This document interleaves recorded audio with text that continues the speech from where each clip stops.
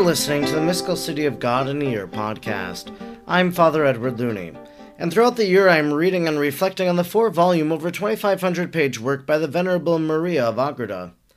If you would like to discuss today's readings, head on over to the Mystical City of God in a Year podcast group page, and there you'll be able to share your thoughts and insights with others who are listening and following along. Let us now thank God for the life of Venerable Maria of Agreda. Almighty God, you will that all people know the saving power of Jesus' name. Throughout time you have sent missionaries to your people who proclaim the good news. We thank you for sending Sor Maria to the Humano people and planting the seeds of the gospel in their heart and in our land. She taught them the good news and prepared them for baptism. We look to her example in holy life and wish to be taught by her today. Sor Maria, teach us how to pray and meditate. Teach us how to imitate the virtues of Our Lady. Teach us the mysteries of our faith. Almighty God, stir aflame in our hearts the same missionary fervor of Sor Maria, so we may be as emboldened as she was to proclaim the gospel of our Lord Jesus Christ, who lives and reigns with you in the unity of the Holy Spirit, God, forever and ever. Amen. Today is day number 226. We are reading from Volume 3, Book 6, Chapter 5, paragraphs 381 to 387. 381. In order that I may not incur the blame of concealing what belongs to this chapter, I will mention another cause of the ruin of Judas.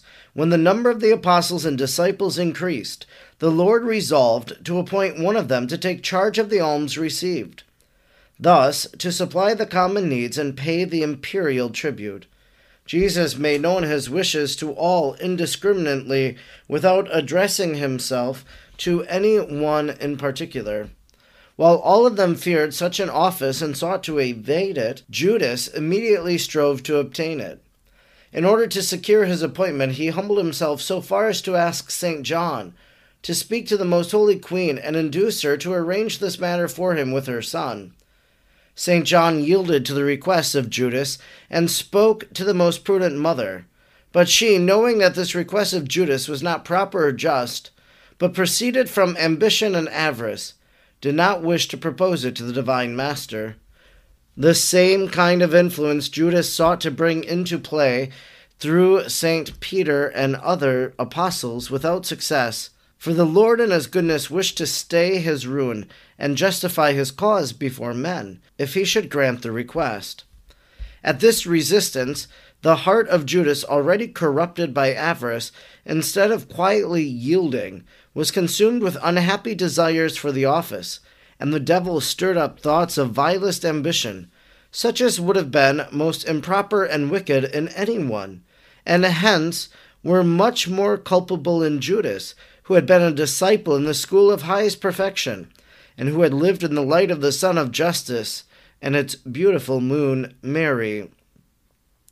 Neither in the day of abundant graces, when the Sun Jesus lighted his paths, nor in the night of temptations, when the moon Mary disclosed to him the wiles of the poisonous serpent, could he have failed to become aware of the wickedness of such suggestions. But as he flew from the light and cast himself wilfully into darkness, he presumed to ask Most Holy Mary in a direct manner for her influence in obtaining his object. He had lost all fear and hid his avarice in the cloak of virtue.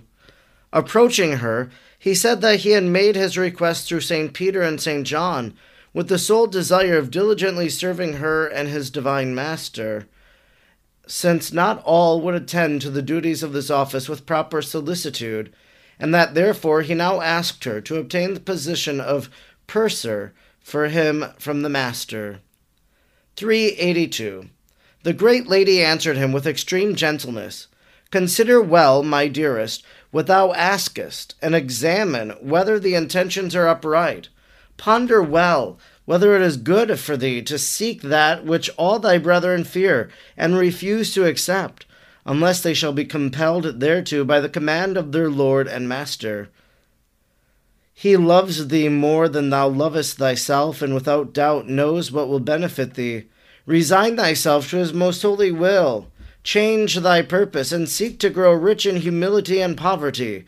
Rise from thy fall, for I will extend thee a helpful hand, and my Son will show thee his loving mercy. Who would not have yielded to these sweetest words and such urgent advice, spoken by such an amiable and heavenly creature as was most holy Mary? But this fierce and adamantine heart was not softened or moved. On the contrary, the soul of Judas was offended and enraged against the heavenly lady for thus offering him a means of escaping from his dreadful danger. Boundless ambition and avarice roused his fury against her, who seemed to hinder him in his projects, but he considered her well-meant advice as an insult. But the most meek and loving dove pretended not to notice his obstinacy, and said nothing more to him at that time. 383. After his interview with the Most Holy Mary, the avarice of Judas would not allow him to rest, casting off all modesty and natural shame, and the least spark of faith, Judas now resolved to apply to his divine Master and Savior, clothing himself like a consummate hypocrite in the garb of a sheep. He went to his master and said, Master, I wish to fulfill thy wishes and serve thee as thy purser and as the dispenser of the alms which we receive. I will look to the interests of the poor, fulfilling thy doctrine that we should do unto others as we wish them to do unto us. And I will see to it that the alms are distributed according to thy wishes, more profitably and orderly than hitherto. Such reasoning the specious hypocrite boldly used, committing many enormous sins in one and the same act. For first of all, he lied, concealing his real intention. Then, being ambitious of an honor which he did not merit, he neither wished to appear in his true light, nor did he wish to be in truth what he merely pretended to be. He also blamed his brethren, discrediting them and praising himself, the ordinary course of those who are ambitious. What is especially to be noticed in the conduct of Judas is that he showed his loss of infused faith, for he attempted to deceive Christ, his divine Master, by wearing the cloak of hypocrisy. For if he had firmly believed that Christ was true God and man, who penetrated into the secrets of the heart, he could not have hoped to be able to deceive him, nor would he have attempted such double-dealing, not only because he would have known Christ as the omniscient God, but because he would not have hoped to impose upon the infused and beatific science of Christ as man. Hence Judas had lost belief in all these prerogatives, and to his other sins added the sin of heresy. 384. What the apostle says in his first letter to Timothy was literally fulfilled in this treacherous disciple. For they will become rich, fall into temptation, and into the snares of the devil, and into many unprofitable and hurtful desires, which drown men into destruction and perdition. For the desire of money is the root of all evils, which some, coveting here, have erred from the faith and have estranged themselves in many sorrows. 1 Timothy 6:9. All this happened to the perfidious and avaricious disciple, and his avarice was so much the more blamable, since he had the striking and admirable example of Christ and of his mother, and that of the whole apostolic company before his eyes, and they all accepted only very moderate alms. But the wicked disciple imagined that on account of the great miracles of his master and the multitudes which followed and gathered around him, the alms and offerings would increase, and he could have at his disposal large amounts. Seeing that his expectations were not realized, he was much disappointed, as he plainly showed on the occasion of the anointing of the Lord by Mary Magdalene. Mark 14:4. His desire of gathering in alms induced him to estimate the value of the ointment at 300 pence, and to complain that this money was withheld from the poor, among whom it could have been distributed. He was moved to say this because he regretted very much not to lay hands on it himself. Little cared he for the poor. He was highly incensed against the Mother of Mercy, because she distributed such generous alms among the poor, against the Lord, because he would not accept large donations, and against the apostles and disciples, because they did not ask for them. All this vexed him sorely, because his purse was thereby kept empty.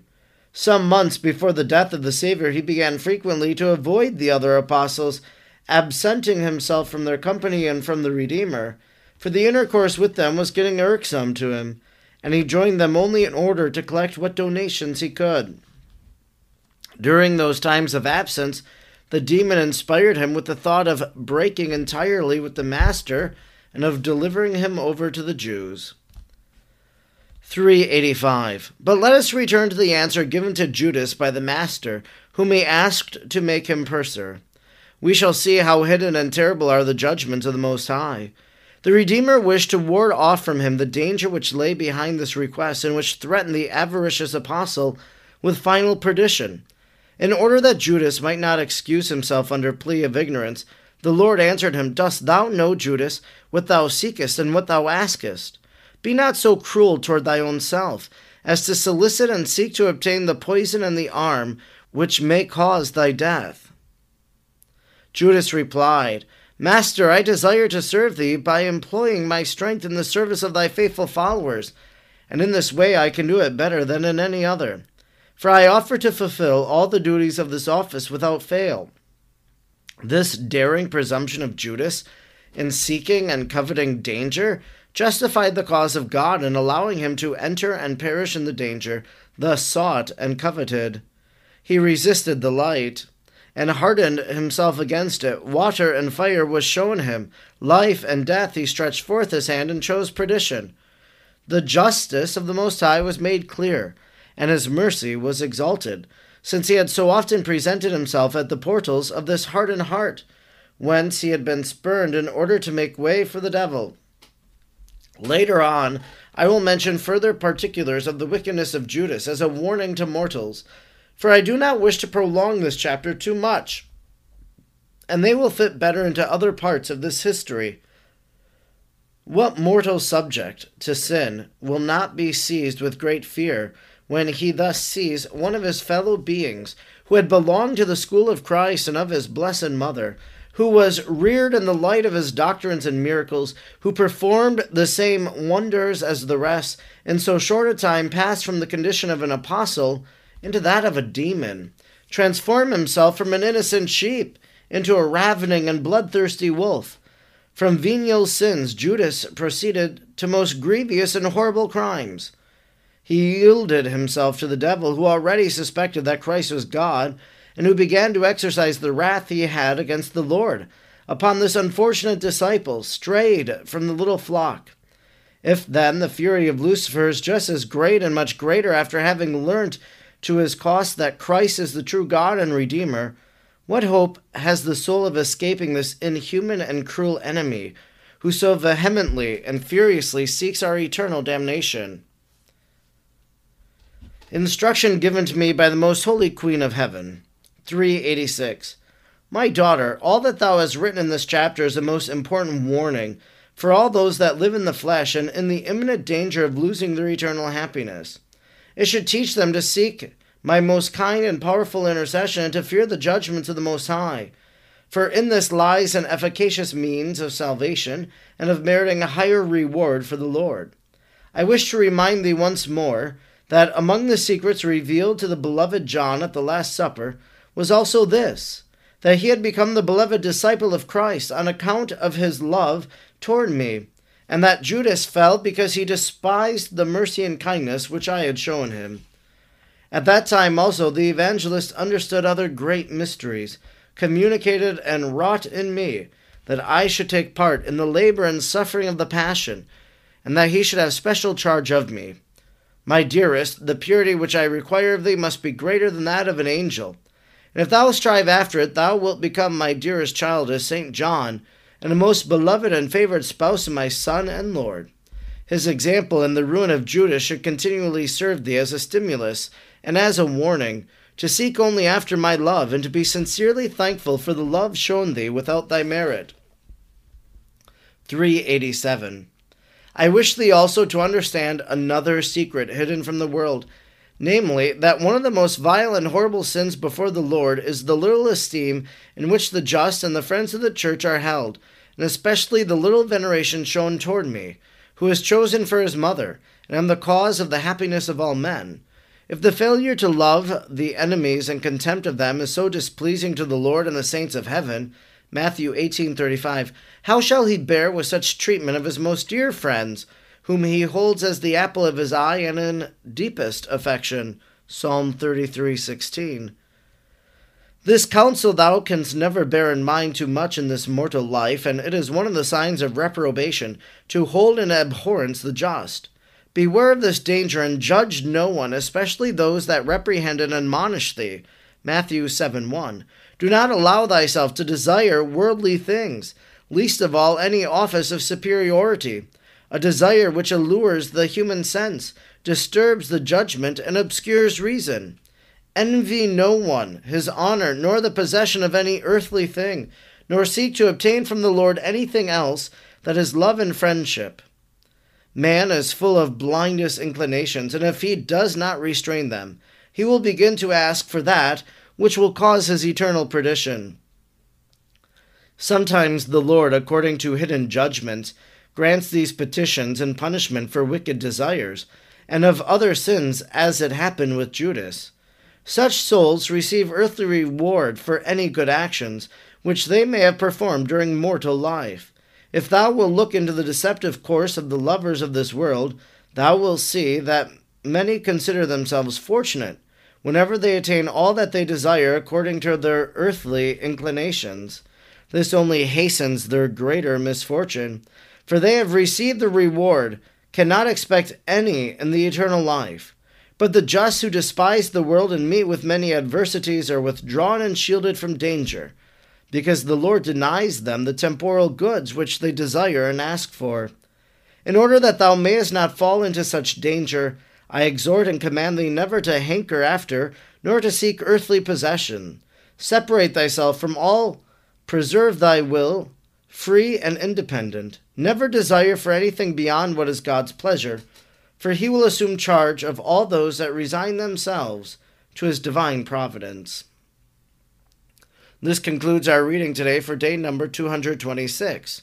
We've been reading from Volume 3, Book 6, Chapter 5, paragraphs 381 to 387. Well, we see today in our reading really how the devil takes possession of Judas, that he has this desire, and one initially would think his desire is to serve, but Jesus and Mary both know of the evil desire, kind of the avarice that is filling his heart, the greed. And then we see how he goes through these numbers of sins as he talks to Jesus himself. But the devil tells him to resist what people are telling him and to do it his own way. Well, isn't that what happens in our own life? When we do things not according to the way of God, when we do things that the church tells us are against morality, well, we do it our way. And that's exactly what happens to Judas, and that's what happens to us. That we allow these evil thoughts to take root, and we begin to follow them instead of following the will of God that we pray for every time in the Our Father, thy will be done. We see how Judas gets very upset too at the Blessed Mother and at Jesus. Mary gives out money freely. She wants to help those in need. Judas doesn't have that generous heart. His heart is filled with greed. He wants to use his money and to usurp it and to steal it. He gets mad at Jesus because he won't take great donations. So Judas allows his heart to be filled with all of these different thoughts that are against the Lord and Mary and God's will. It must be our aim to rid ourselves of evil thoughts and evil desires, and we must conform ourselves more closely to Christ. We can do that through our prayer. We can do that by the presence of the Blessed Sacrament, by adoring him or praying in the church. We can do that by fleeing to the Blessed Mother, saying, Mary, I need your prayers. Our eternal salvation depends upon it. I'm Father Edward Looney, and throughout the year, I am reading and reflecting on the 4 volumes of the Mystical City of God. I'm grateful you joined me today, and I hope you'll join me again tomorrow. Until then, may God bless you and Mary pray for you.